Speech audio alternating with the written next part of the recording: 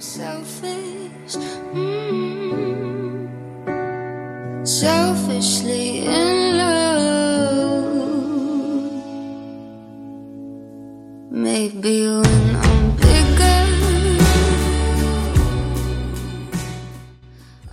Hi everybody, welcome to the Health Science Podcast.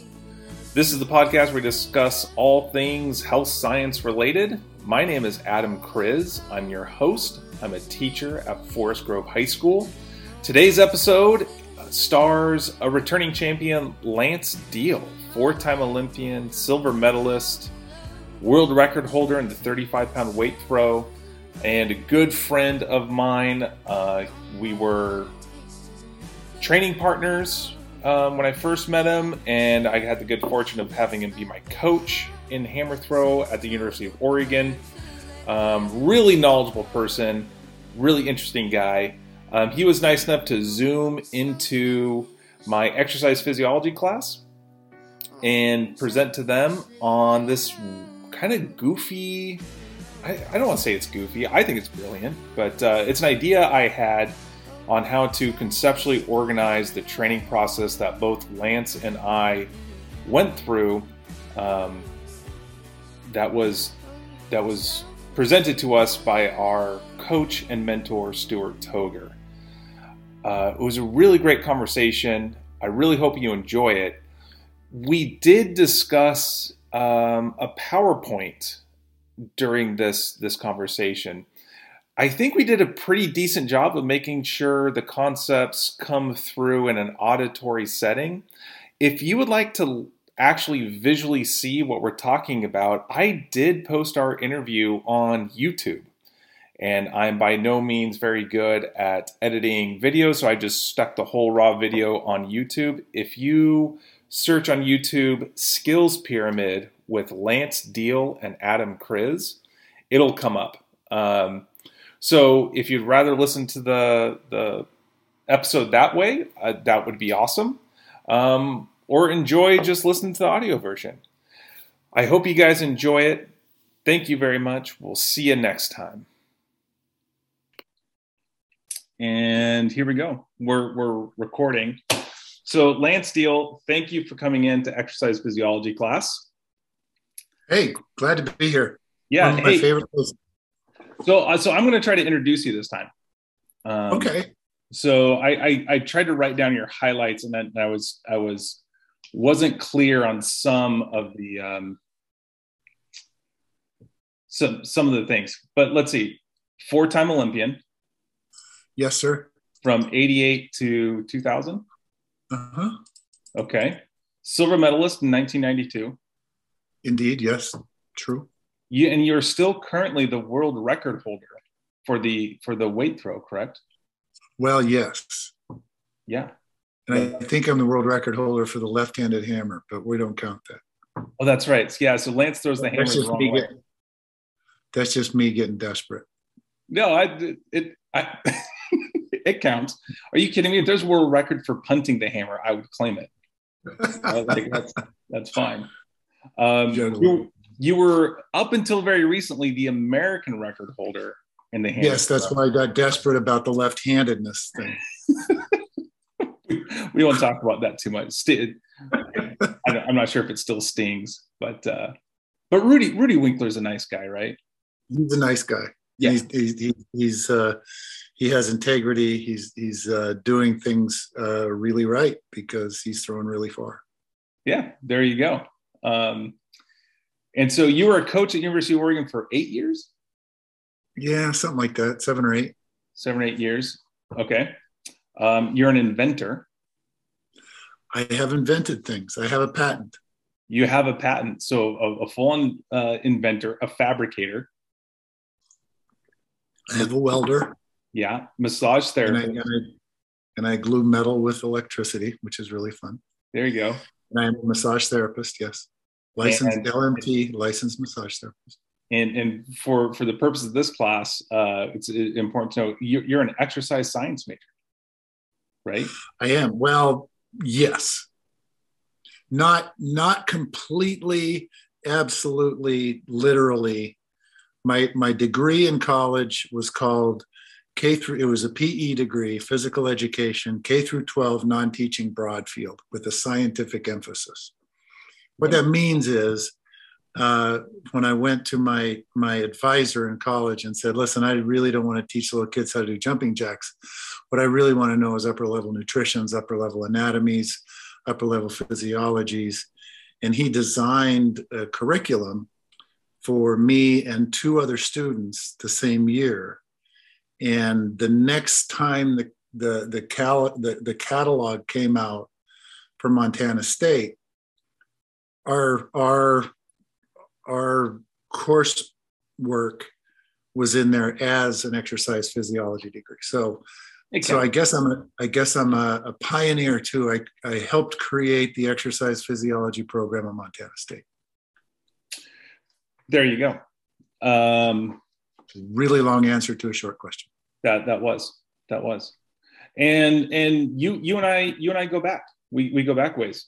Shoot, I think it's coming up almost like on 20 years that we've known each other. What? How much? Longer than 20 years. Wait. Well, you started training with us when you were a freshman, right? Yes, 1998. That's more than 20 years. Yeah, you and I have known each other for 24 years. Wow.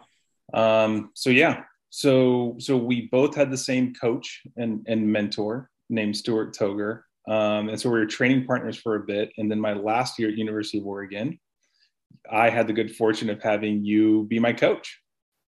Yeah, that was fun. Yeah, that was fun. That was really fun. Listening to Wilco and the weight room. It was great. It's great. It's phenomenal. So we're here. We're going to talk about organizing training principles. We're going to go through that goofy little PowerPoint that I made. Cool. And as a way of kind of organizing training in a hierarchy, being able to prioritize exercises. And this is, so I wrote this out as something that would be, that I got from talking to our coach. And I think it's valid, and I think it applies on how looking at corrective exercises and doing these functional movement assessments, why those would apply to injury prevention, especially when we're talking about athletes. Do you think that's fair? Yeah, I think it's great. I think that the stuff that I've seen from you is kind of a cross between cutting edge and really generally applicable to almost anything, which is, to me, that's, if you can apply it to other situations besides the specific thing you're looking at, that's when I think it's true. Yeah. Yeah. I mean, I hope I haven't seen it laid out like this anywhere else, I've showed it to some other people and they haven't seen it anywhere. So either it's crazy and no one's bothered writing it down, or it's pretty valid. And I think it sums up a lot of the conversations that Stuart and I had, our coach and I had. Can we start off though, just because we're going to be talking about the hammer throw, and I'm not sure the students necessarily know a lot about the hammer throw, and I don't want to talk, a ton about Atlanta, but I figured it'd be helpful. Just show the video, man. That's what I was going to do. And so a lot of stuff on your screen. Yeah, there he is. So let's see if I present. I got the chat open. So if you guys have questions for Lance as we go along, throw them in the chat and we'll ask them. So this is a skills pyramid, and this is something that my coach and I would talk about a lot. So there's our coach, Stuart Toger. He's the guy that I stole a lot of these ideas from. And I can't remember what I added myself and then what came from Stuart necessarily, just kind of a mix. So I'll just say I stole from him very liberally. All right. So here's the good stuff. This is the Olympics in 1992 in Atlanta, Georgia. And we're going to watch Lance throw here. So just so you guys get a sense of what the hammer throw is like. Can someone put in the chat if you guys can see this? Yeah, you can. Okay, cool. So I'm gonna. He was way off the pace in terms of the medal positions, but he needed this last row to get through to the final 8. How far is that? So that's the Czech guy. That wasn't me. Right. He's a Ukrainian. Ukrainian. Skvaruk. I'm trying to turn down the volume on just the. Here we go. I'm not sure the volume. That's 80 meters, so that's 262 feet, 5 inches. All right. And so we can fast forward here. Let's get to you throwing. Yeah, I don't want to see that other guy.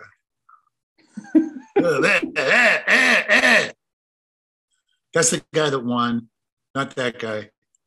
That's Krikun. Here we go. So this is Lance right here. It's not a very good video. Is it pretty laggy? It's pretty choppy. Yeah. So how far was that? Was that 81? That was 81. What 81.12? So 266 something. 266 feet. Can you put that in context for us as far as like a football field goes? Yeah, almost. So from one goal line to the other 11-yard line. Wow. Okay. So that's pretty good. You're standing on the goal line and you can throw it to the 11-yard line on the other side of the field. On the other side, yeah. Not bad. I could have thrown it into bomb. So and how much does the hammer weigh? 16 pounds. 16 pounds, and it's on its whole length is 4 feet long. Yeah. It's got a triangular handle that you go, you hold it like that, and the wire comes out. And yeah, you spin. You have a glove on your inner hand because it hurts really bad if you don't. Cool. I think that gives us an idea of what we're talking about here. Oops. Let's start. So what Stuart would always talk about is that in order to make any complex in order to generate any complex skill, it has to come from two basic skills, right? Or in order to come up with a new movement, the brain has to recruit two basic skills to make a new movement or new skill out of. And so I set up this pyramid to kind of explain how skill development and performance works. So I just have a graph here where along the x-axis I have number of skills, and on the y-axis I have performance. So the taller the pyramid gets, that corresponds with increased performance. All right, and so what I did here is in this pyramid, I just had like really basic hammer stuff, and I just put them in here as like ways of representing the idea. And I'm not exactly sure this is that these two skills would necessarily lead to linking up the more complex one, but I try to keep it as close as I could for the hammer coaching that I do, which I generally I'm coaching hammer throwers that have never tried it before at all, and they're starting from absolute scratch. And so I have two basic skills of focus on a target and then winding the hammer as two basic skills. And then those two basic skills can be linked up to having a throw with a direction.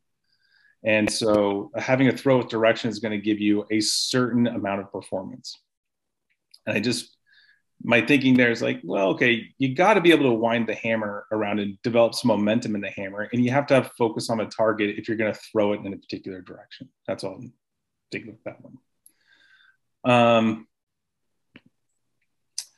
And so if it takes two basic skills to make a more complex skill, then how we should be developing performance is we'd have to go if we want to make this pyramid higher, we have to go back down on the base of the pyramid and add a new basic skill and then start linking up more skills to make a higher pyramid. And so we add one more block to the base of the pyramid so the pyramid can go higher. And so in order to get one unit of performance greater, we actually have to have 3 units of skill development for that 1 unit of performance. Thoughts, Lance? So far, this is brilliant, right? No, and as we get further along, it becomes more and more brilliant. Really, the thing that I really like about, first of all, the first example is absolutely the first thing you do with a thrower, and it's a really simple way to, and I guess you could, well, not I guess, I know that you could apply it to any other sport. You just have to, you have to know the sport well enough to be able to define those things, because we know hammer really well. It's super easy. Yeah, that's the first drill you do. You learn the wind, and then you say, okay, throw it out there, and it creates, and that's your first throw. And then all the rest of the stuff in the hammer is literally based on that very first skill. Yeah, that was my tryout for Oregon. Yeah, that's all he did. Could I throw it, the hammer with a direction? That was it. That's all Stuart had me do, and then I could come back the next day. And so when, because you were just a raw beginner, and I think Stuart was a little bit more of a beginner. So you were a raw beginner when you obviously when you got to Oregon, and Stuart had 98. So he had 13, 15 years over here, or 16 years coaching over here, coaching beginners. I got to Eugene in 85, and he didn't do that with me. He gave me a different drill. That's further. It was more the walking rhythm. So he assumed either he assumed the other two, or he hadn't defined that clearly enough at the time that I came. But it's always a question of which do you teach first? Do you teach the walking rhythm first, or do you teach the wind first? And there's pluses and minuses of each one, but they both end up doing exactly what the graphic shows.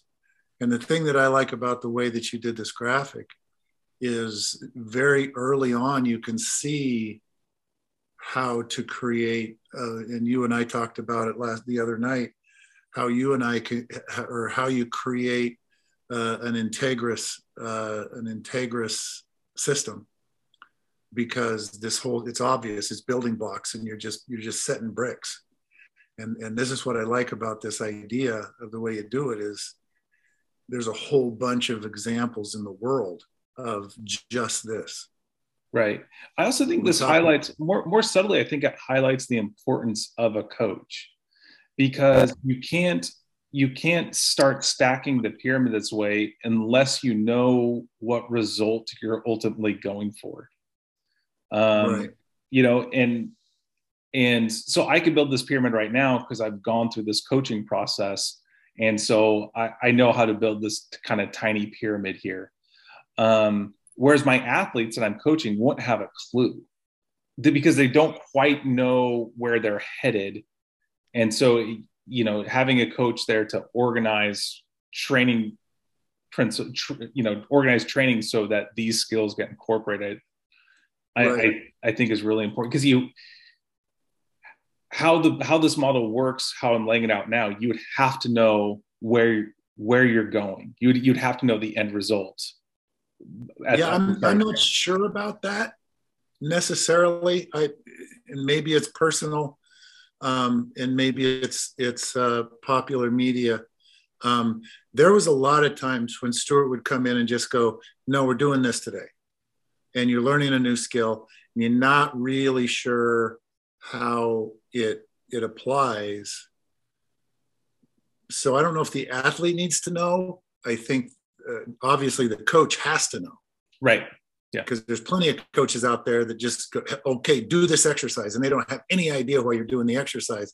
It's just that Lance and Adam did it when they were training, but they don't know how it applies. Yeah, let's put it. Okay, yeah, because I think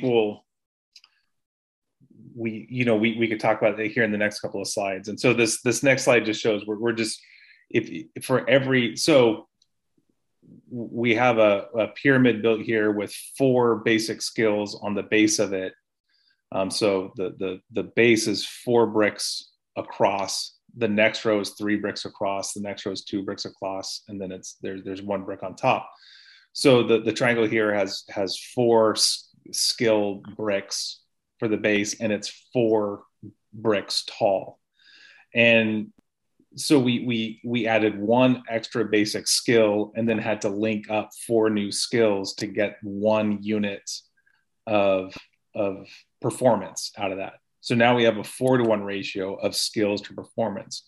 So the better you get, the more performance you get, if you're going to improve that performance, it's actually going to take more work to get that improvement. We'll move on to the next one. Now, what I see often is athletes get impatient. As you know, I think that's their tendency. They have a goal. We had a guest speaker here on Tuesday, and they're talking about how babies learn how to walk, and that babies learn from they have a desire to learn how to walk, and then they use the machinery that they were born with to play around with to develop their erector spinae muscles and that sort of stuff. So to give them the ability to walk, but it's that desire to learn how to walk that the babies start exercising themselves essentially to get them to walk. And so a motivated athlete is going to want to increase their performance. And it's pretty frustrating to go all the way back to the base of the pyramid to start working at performance. And so it's really tempting just to get more performance by getting stronger and faster and throwing harder, essentially. Like just throw with more force and get it to go further. And I see that a lot, especially in like NCAA Division III, the smaller colleges. There's a lot of hammer throwers that kind of throw that way. And you know, I've talked about this a lot too, where I think our way of training, I think you're probably one of the most skillful hammer thrower in history. I'll bet you your pyramid is just of skills is bigger than anybody else's. That's my guess. Yeah, I can't argue that. I don't know for sure, but there's a lot of times when I ask people, well, have you done this? You know, trying to find an analogy for one of these skills. No, I've never done that. Well, how can you relate to this thing if you haven't had these experiences? So yeah, you're probably not too far off. Yeah, where people just get they get the basics of the throw, and then they just get really strong and really fast. Yeah. So, but if you do that too much, if you just rely on strength and speed too much, you end up with this really narrow pyramid with a really small base and a really tall peak on it. And you told me this term called the angle of repose. Yeah. Yeah. What and you described it better than I'm going to. What do you mean by the angle of repose? And again, here we go with examples in real life of things being connected. So the 2 examples that I have learned about angle of repose, I learned the term from a hammer thrower that I coached here after you, Adam. And he was an exercise phys guy, and they were talking about training and periodization and all this stuff and overtraining. And the example, so the angle of repose is where your training curve gets so steep, I don't know them backwards, that it fails. And the example in real life that Mike, the hammer thrower, gave me was the pile of gravel, the gravel pit. You know, you're driving by on the highway here on the Beltline in Eugene, but everybody's seen them if you're paying attention. There's this big conveyor belt that goes up to the top, and it's carrying gravel out of the crusher, and it's dropping it onto the gravel pile. Well, it starts out flat. And as you can tell, okay, nothing's going to fall there. Nothing's going to fall.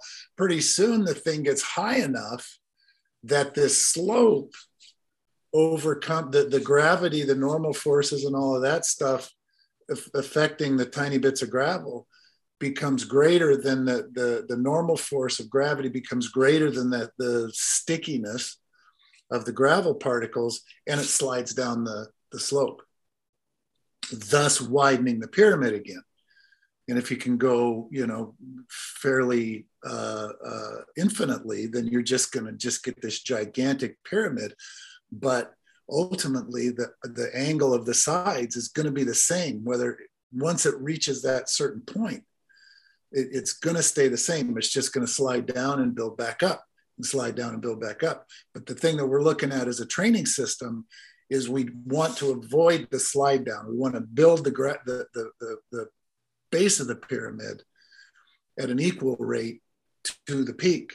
And that's why I like this graphic way of doing this, is because it shows that.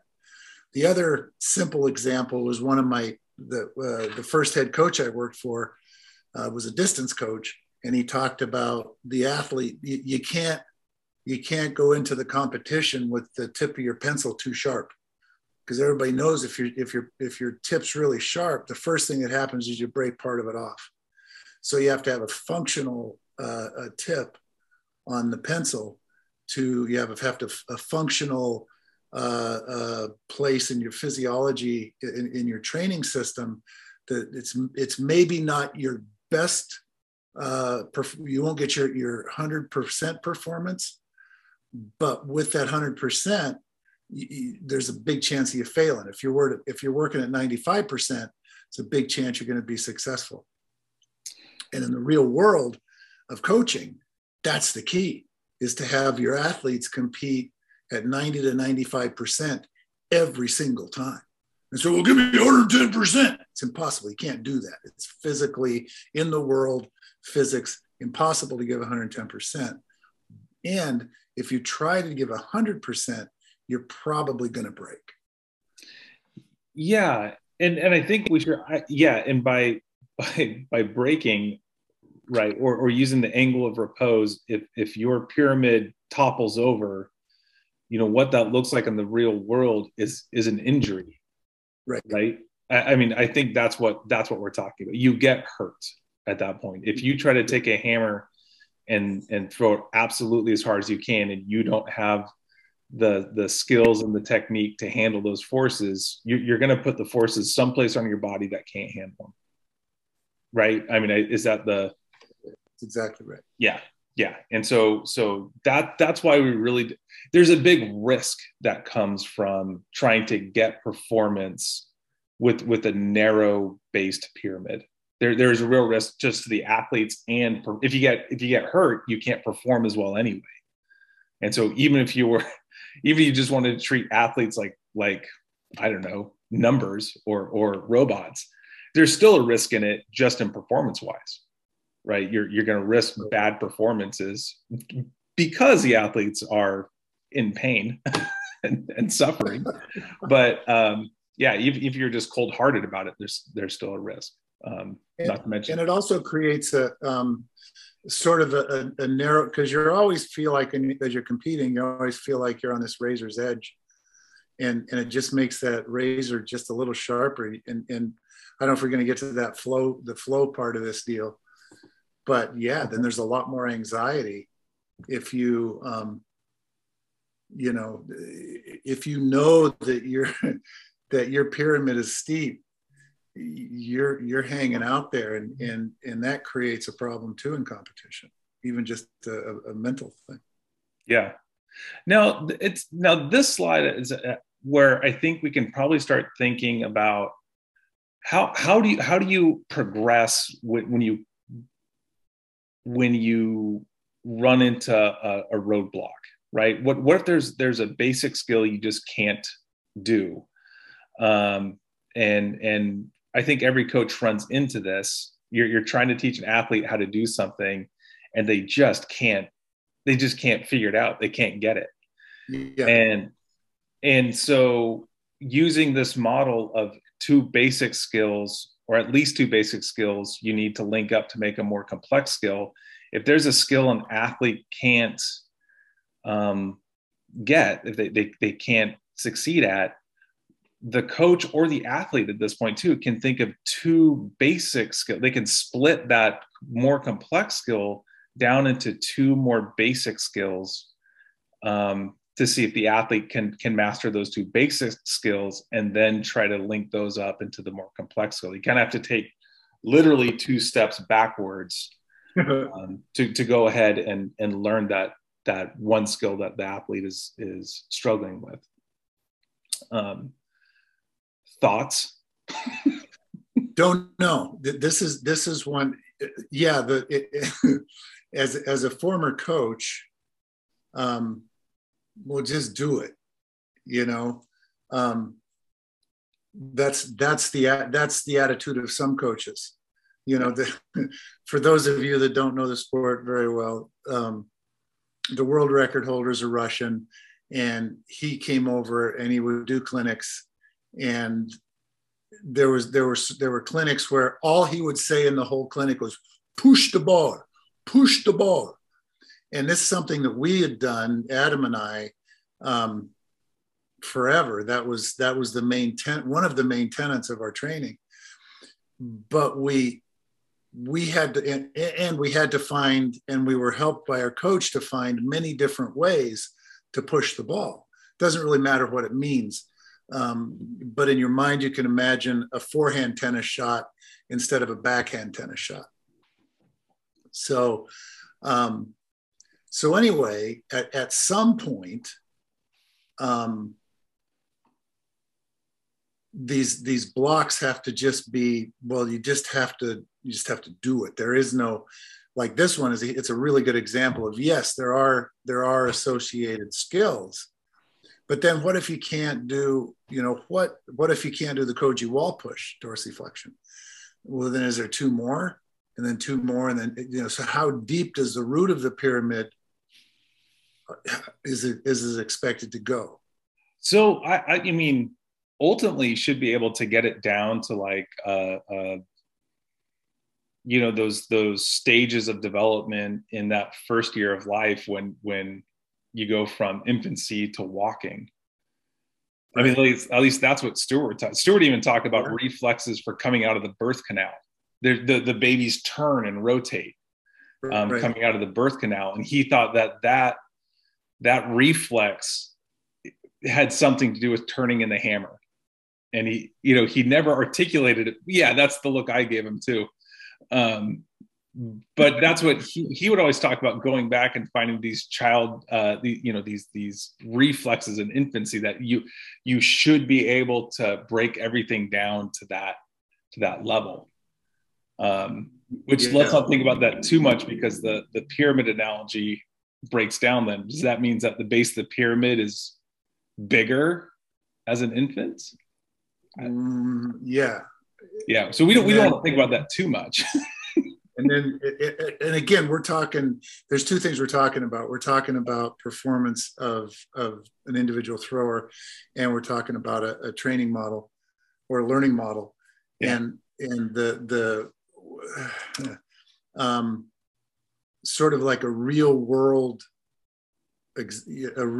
response to, at some point, these basement and sub-basement squares, if you have to go, two more layers down just to learn a heel turn, chances are you shouldn't be a hammer thrower.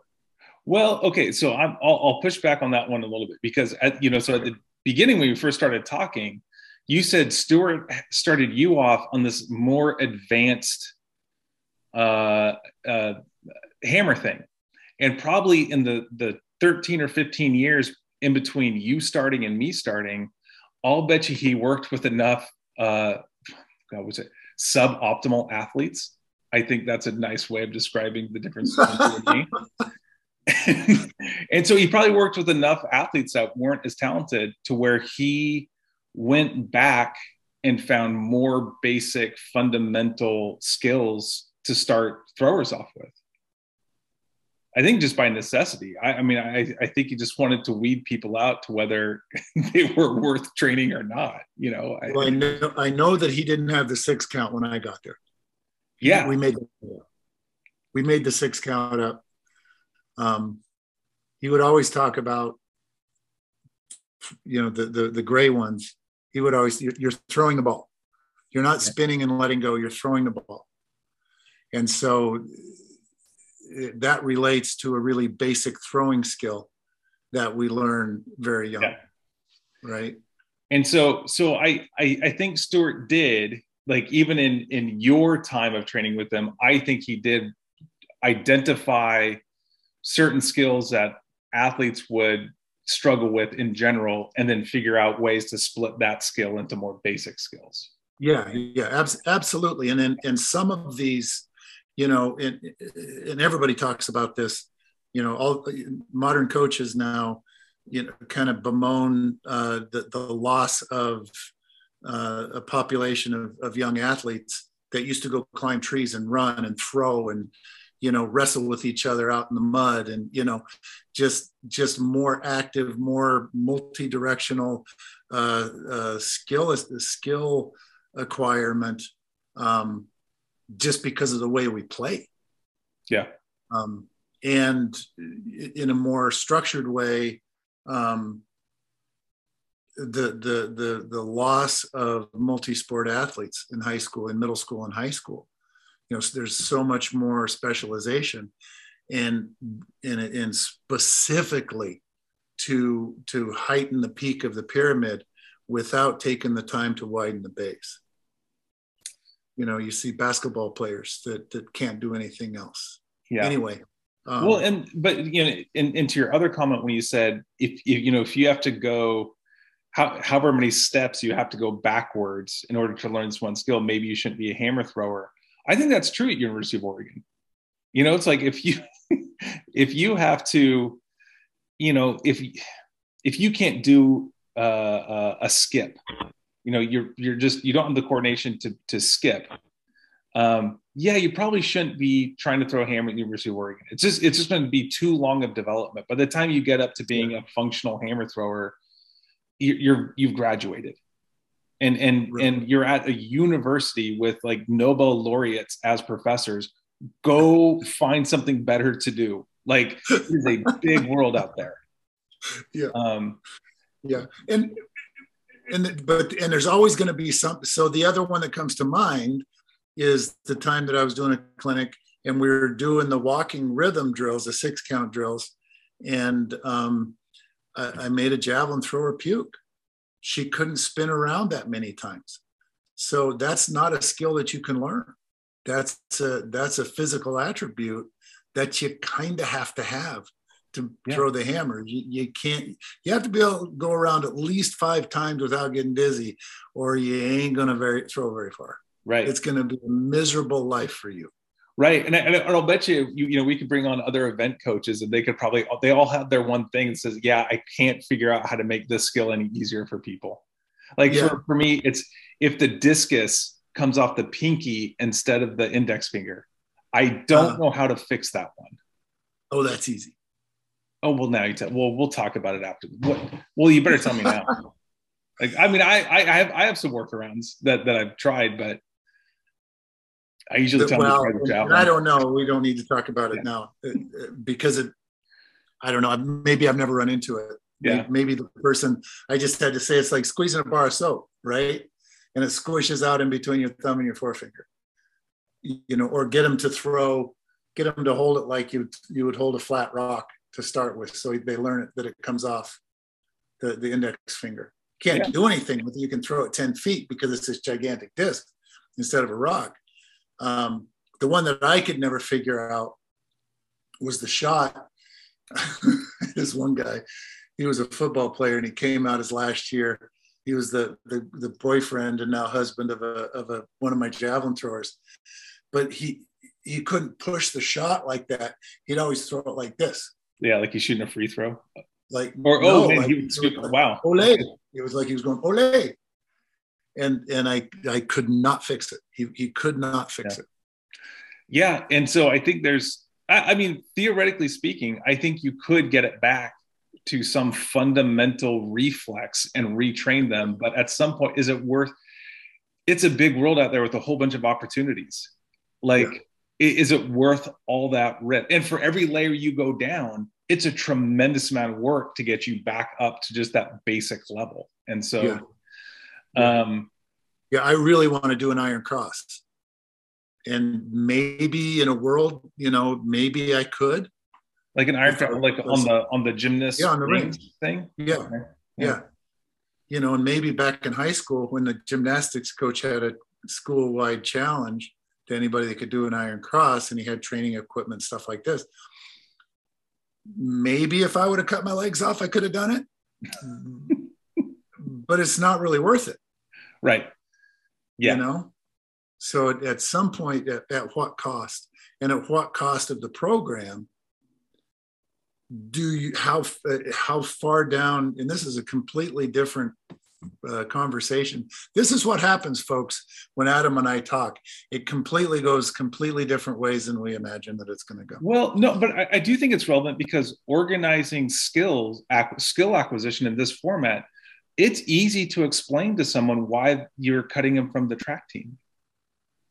Like you can say, listen, it's going to take you 6 years to following this development. From my experience, it's going to take you about 6 years to develop.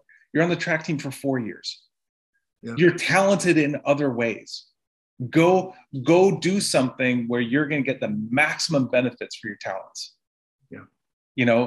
I mean, and I think responsible coaches are, at least for me as a teacher and a coach, I'm always on the student's team or the athlete's team. I'm there for them first and foremost. And sometimes the best thing to do for an athlete or a student is say, like, yeah, you should probably go someplace else. Yeah. I think that's okay. Yeah, but all right. So this slide just shows so the athlete couldn't get one skill. And so we went backwards. We had some even more fundamental skills. And I wrote in, what prompted this is we have a common friend named Koji Murafushi, who's developing some exercise testing. And he's been nice enough to have my class play around with this exercise testing. And so I ended up putting together this PowerPoint thing just to try to make sense of why this exercise testing would be relevant to injury prevention. I just wanted a picture for how this would work. So by breaking things down to fundamental skills makes it easier to learn more complex skills. And sometimes you have to go backwards before you can move up. I think that's. Now, here's another scenario that I see with coaches a lot too, where, and we kind of touched on this earlier, where athletes do a whole bunch of work. I call this the CrossFit model of athletic development, where you do like a whole bunch of basic exercises and you get this really wide base of an athletic pyramid. But those skills aren't necessarily linked up together in a way that's going to give you good performance. And so you end up this really wide base, they're not linked up, and it's a pretty small performance, which can get really frustrating for athletes because they end up doing a tremendous amount of work and spend a lot of time training, but they're just not getting the performances that they should be getting by doing all that work. What are your thoughts on that? Yeah. So talk a little bit more about why they can't hook up. Why they. Well, so okay. Let me give a basic example. Let's say we have a sprinter, and he wants to become a faster sprinter. And actually, this example was given with the last guest speaker. And so to become a faster sprinter, he tries to increase his bench. He tries to bench press more weight, right? And so that takes effort and time out of training to be bench pressing. The athlete does what he's supposed to, right? He's dedicated. He puts in the time. His bench press gets better. It just isn't. All that work you put in bench pressing isn't going to help him necessarily sprint any faster. Does that make sense? And so that's what I mean. Like those exercises aren't linked up to the end goal, the end performance. They're just kind of random exercises or random skills that don't necessarily make a faster sprinter or a better hammer thrower or shot putter. Yeah. So that's the confusion to me with this graphic, is these things do make sense. If I'm going to gotcha. Yeah, that's what you're saying. It's like instead of step at 180, maybe squat 100 more pounds. Yeah, that's probably right. Yeah, you know what I mean? Because that is a really, you inadvertently maybe put them exactly where they need to be. Yeah, I wrote too good of exercise. Well, here's an example of I put, like, if you get to the nuance of the winds, right, before the athlete can do heel turns, is that real? I mean, they might be really good at the winds. It's not going to make them they're not going to get a better throw. They're not going to better. Eventually they will, but it won't directly. It'll be a little square off to the side for a minute. You're for right. a little bit. Exactly. Yeah. Right. And so but it needs to be there ultimately. Yeah. And so I guess my point is, we probably shouldn't, as coaches, we shouldn't plan for the future too long. Right. Because athletes Certainly get frustrated. Not. Yeah. Certainly not college coaches. Yeah. And high school coaches, 3 months is forever for a high school kid. That's a significant percentage of their lifetime. And so, you got to coach them in a way where they're going to perform within weeks. Yeah. And so if you're focusing on the minutia of these technical details that are going to help them down the road a year or two, maybe that's not the best thing to do. You're building a really broad base of a pyramid, even if it's really great stuff. It just go for it. Yeah. Another way to look at it maybe is with these graphics, it kind of feels like, and it's kind of what you said there, it feels like once you get one of these squares, it's a fully formed skill and you can do it every time. And there's two things. So maybe you only kind of get the heel turn. So the square isn't really square. It's like a flat rectangle. Yeah.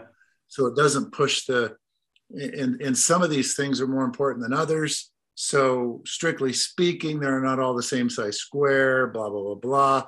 But so maybe you don't abandon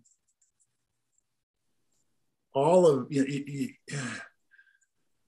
maybe you do have partial learning in some of these squares, and it doesn't add a tremendous amount, but maybe it adds a little bit. Yeah, and I think you need enough learning to be able to. And so, by a fully formed skill, I guess we could define it as: do you know the skill well enough for it to link up to make a more complex skill? Right. Yeah. Right. Yeah. And so there could be different qualities of that skill. Right. So maybe you do a pretty bad heel turn in this case, but it's still enough to link up to develop a new skill. And that heel turn is going to get better with practice. Yeah. Maybe.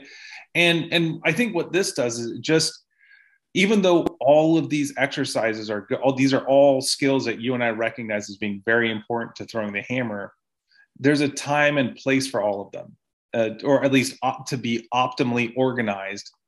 You wouldn't necessarily want to do them all at the same time or just do them in willy-nilly order. You want to put them in the order that's going to be the most productive, the most optimal for developing performance. I guess that's what I'm getting at with this slide. Yeah. And that sometimes depends on the athlete too. Well, totally. Right. Yeah, absolutely.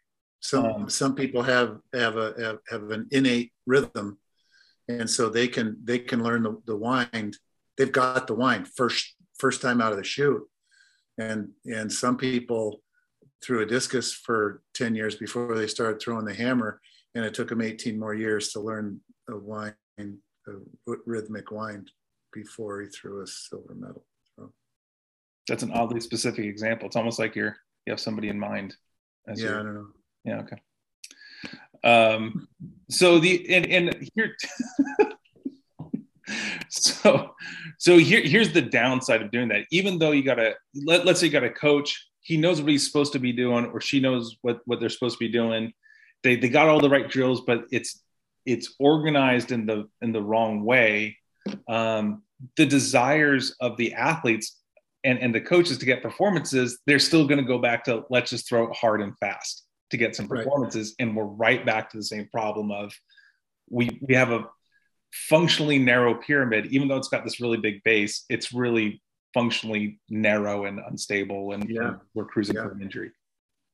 And so the advantage, what I like about this model is it would give coaches kind of a guide for what exercise or what skill you would get first, second, third, fourth, and so you can lay out an exercise training program chronologically, because as humans we don't experience things in a pyramid like this. We experience things one after the other after the other after the other, and so you'd have to lay out the exercises in a linear format for athletes to develop, which I like that.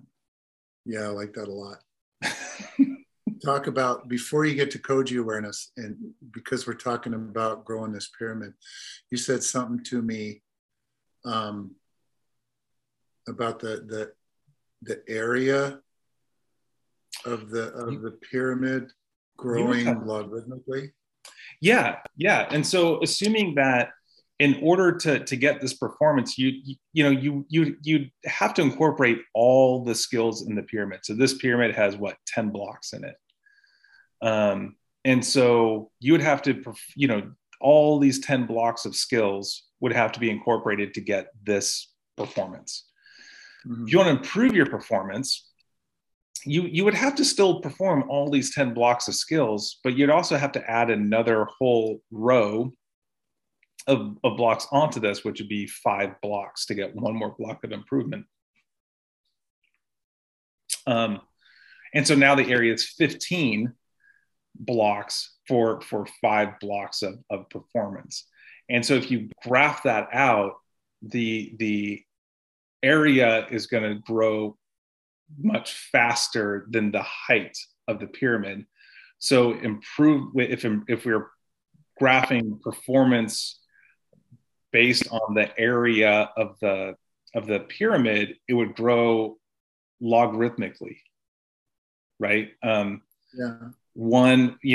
you get further along your skill development, to get one more unit of performance would take a tremendous amount of work. And I think that's what we see. That's a natural phenomenon that happens in athletics. As you get better and better, it's harder to improve. The margin of improvement just takes so much work. And at the same time, and this has nothing to do with any of this other than it's about performance. One of my go-tos when I was getting stressed in a competition was I would force myself to go back and think about the volume of training that I'd done that year. And it's like, I've thrown 10,000 throws. Yeah. I can't not succeed. The base of my pyramid is so huge that I have to succeed.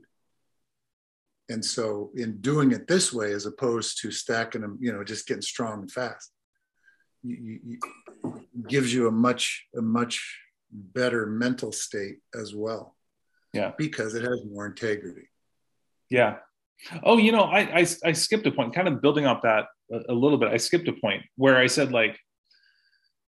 if certain athletes can't do certain skills and you have to go back and find the simpler skills, maybe they shouldn't be at the University of Oregon track team.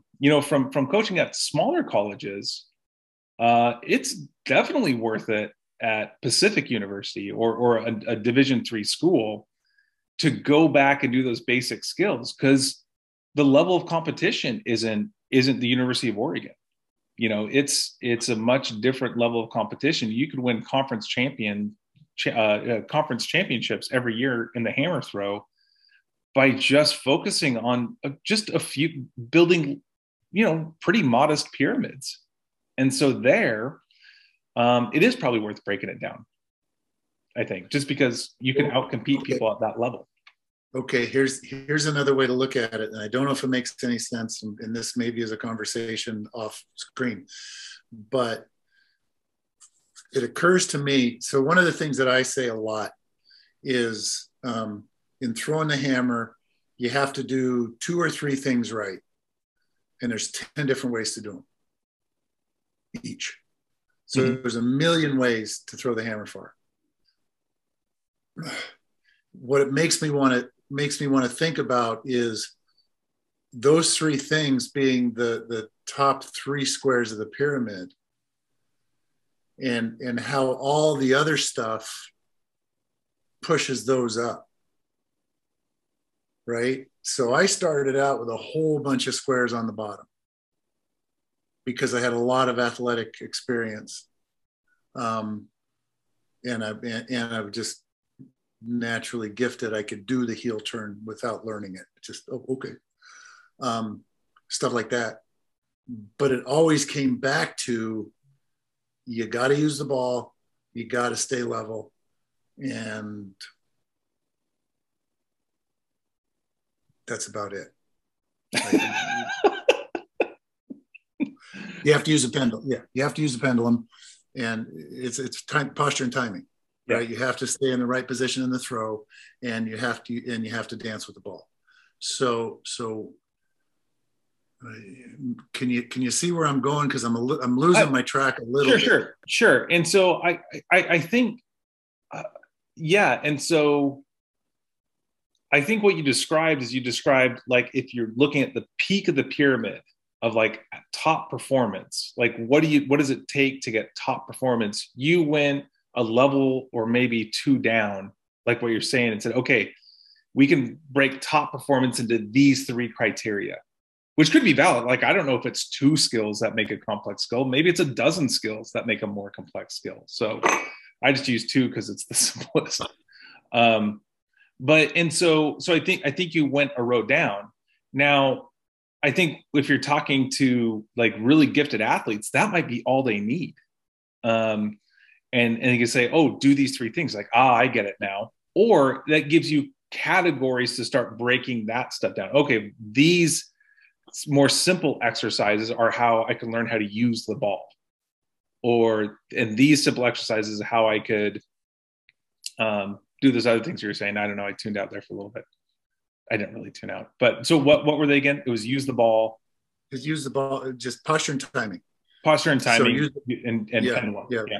Feel the pendulum and stay level. Really. Sure. And so, so you could keep breaking those things down into simpler and simpler skills until you get down to like a really, really basic level. And so, I think that's where. Can you go back to your screen that actually shows the skills that you have listed, just so I can think about it? Sure. Yeah, there you go. And like I said, these ones I just kind of put in. This is at like 1 a.m. and right. Just that's when the magic happens. So the reason that came to my mind was, you started talking about more and more complex or more and more movements to reach this complex movement, and it can be intimidating. It's like how, and the old thing that he used to say, that Stuart used to say all the time, if you analyze, you paralyze. And so if you think about too much stuff, then you can't move at all. And I'm just trying to figure, and it's nothing about, this is fantastic stuff. And it's just the way it's stacking. I don't know. So I don't think so I've thought of like, since I've written this out, I've thought of like 10 contradictions that I can think of. But what's that?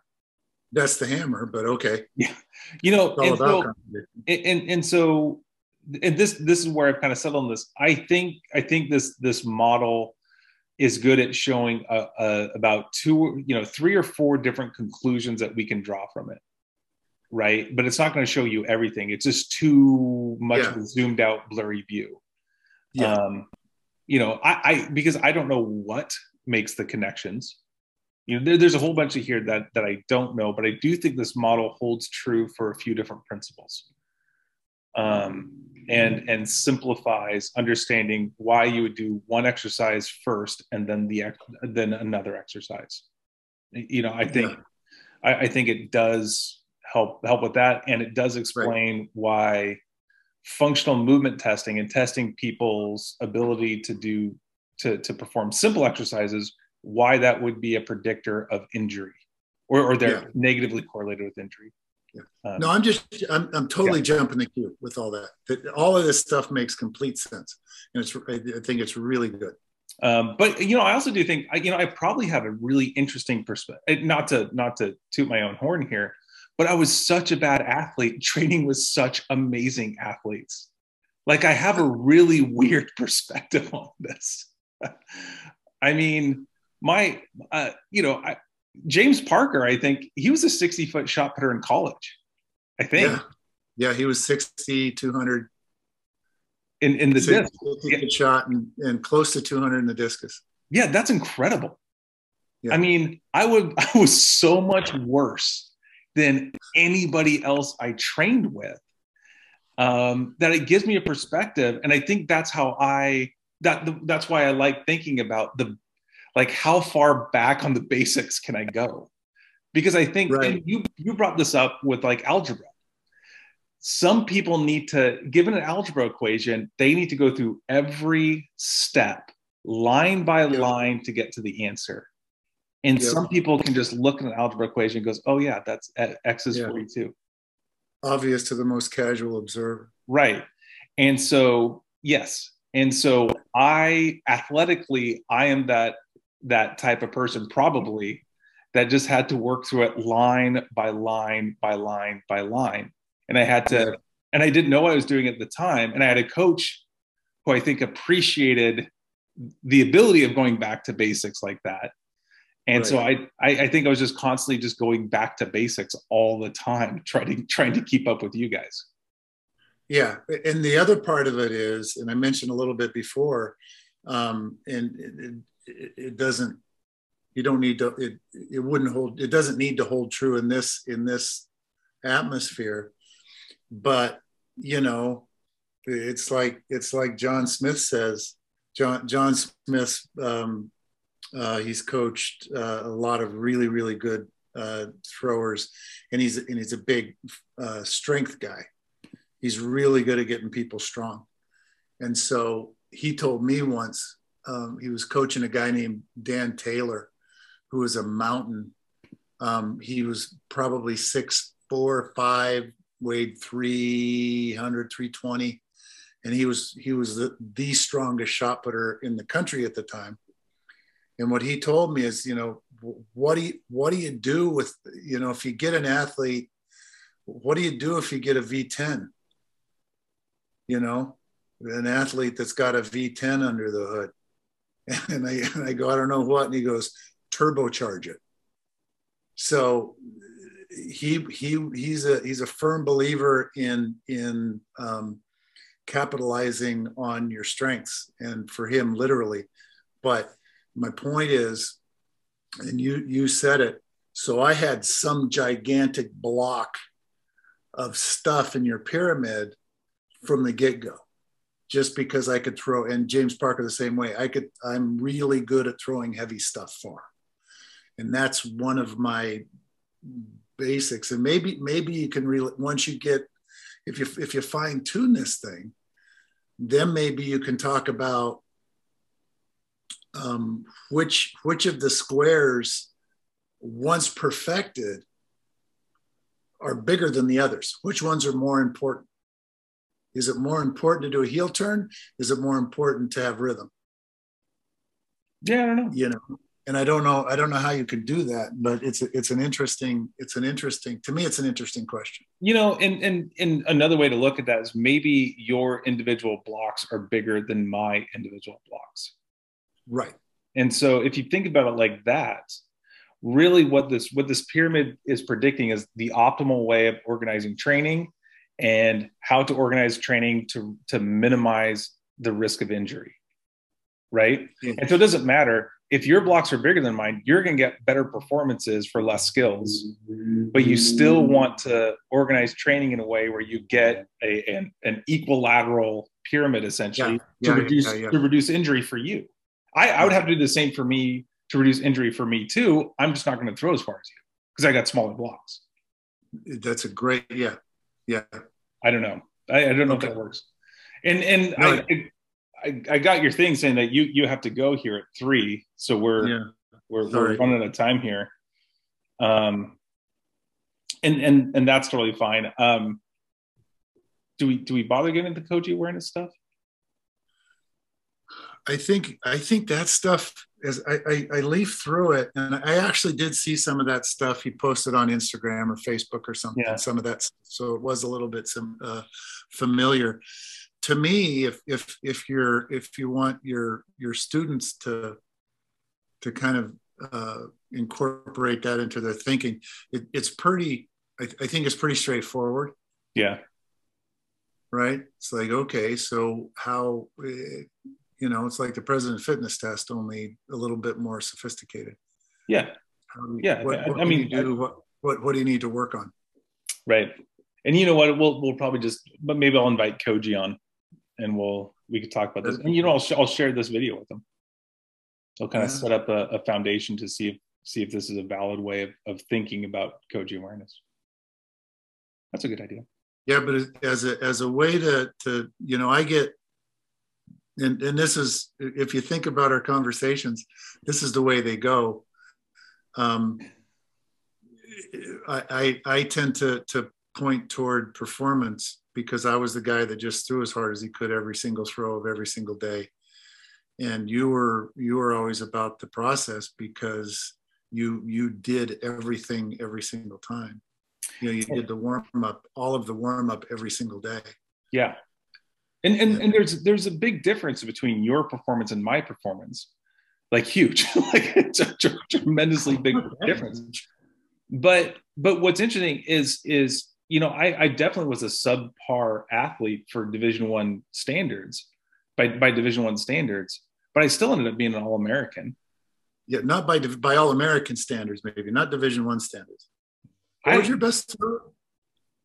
In the 223, something like that, 68 meters. What was it?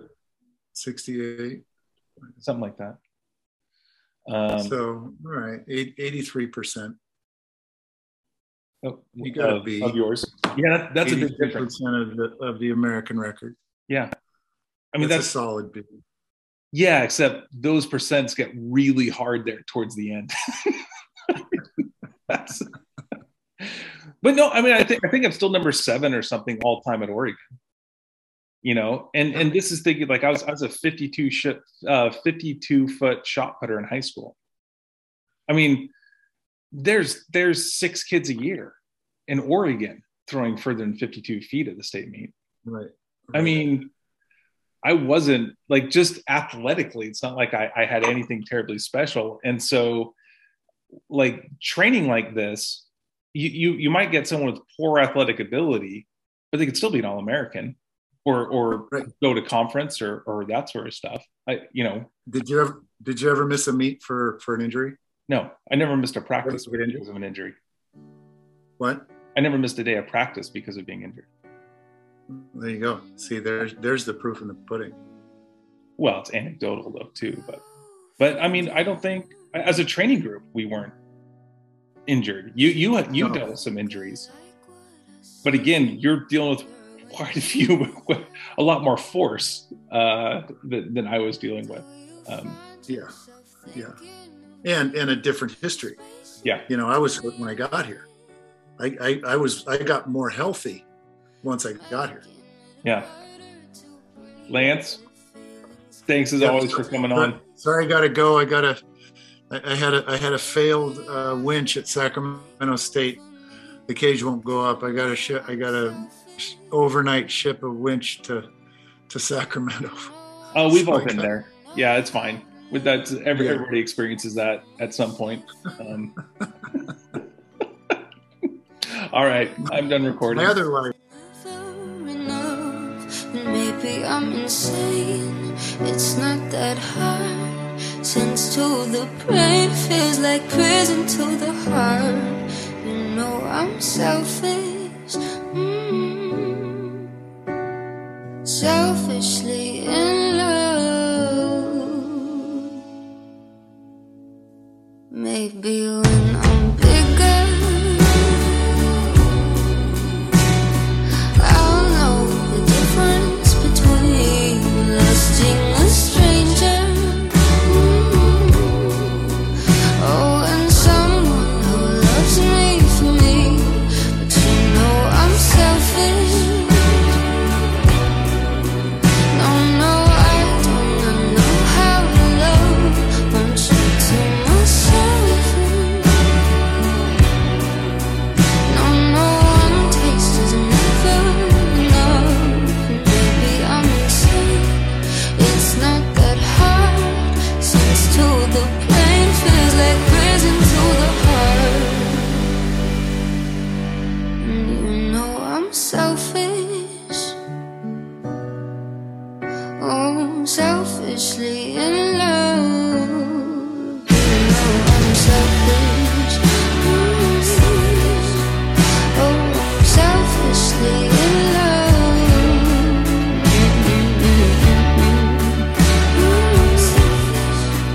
Oh, I'm selfishly in love.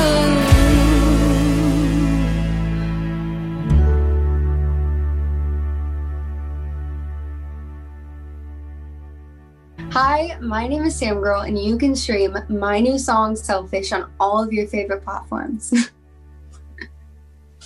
Perfect. Nailed There it. you go. That's what I do. That's it. That's it. You do it very well. You just like say the same thing for 20 million takes that sounds exactly the same, and then pick the one you like. Yeah, you'd make a great teacher.